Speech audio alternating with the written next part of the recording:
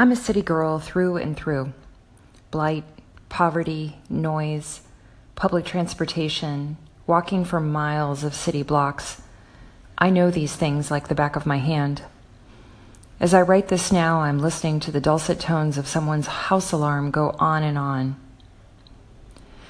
I came to appreciate nature later on as a woman, hiking with my dog and then falling in love with my garden. I saw incredible insects while out tending it, things I had never been exposed to.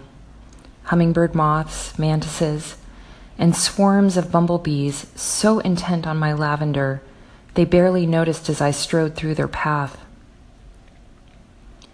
My ex-husband and I built a large modern home into a hillside with huge panes of glass opening to the treetops.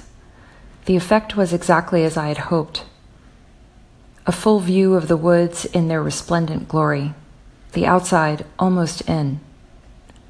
We moved early spring, just as the trees were budding. One morning I woke up to see the whole back of my house lit up by the chartreuse leaves. I was mesmerized. That view gave me more than something pretty to look at. I learned to anticipate seasons, watch birds, and the deep relaxation of watching snow fall.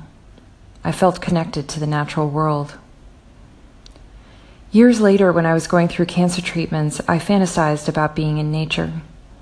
Chemotherapy robbed my ability to read or enjoy food, so my mind wandered to swimming and walks in the woods. I closed my eyes during painful procedures and imagined how good my body would feel moving through the natural world. I wanted nothing more than to fill my eyes with beauty. As soon as I could, I bought a camper and headed out on the road to do just that. It was everything I had hoped for. I didn't mind the bug bites or the questionable places I had to pee. I jumped into cold springs with my snorkeling gear and swam after turtles and fish. I biked into headwinds until my legs felt like jelly. I cooked my meals in the rain and marveled at the sky full of stars. I felt big and small at the same time.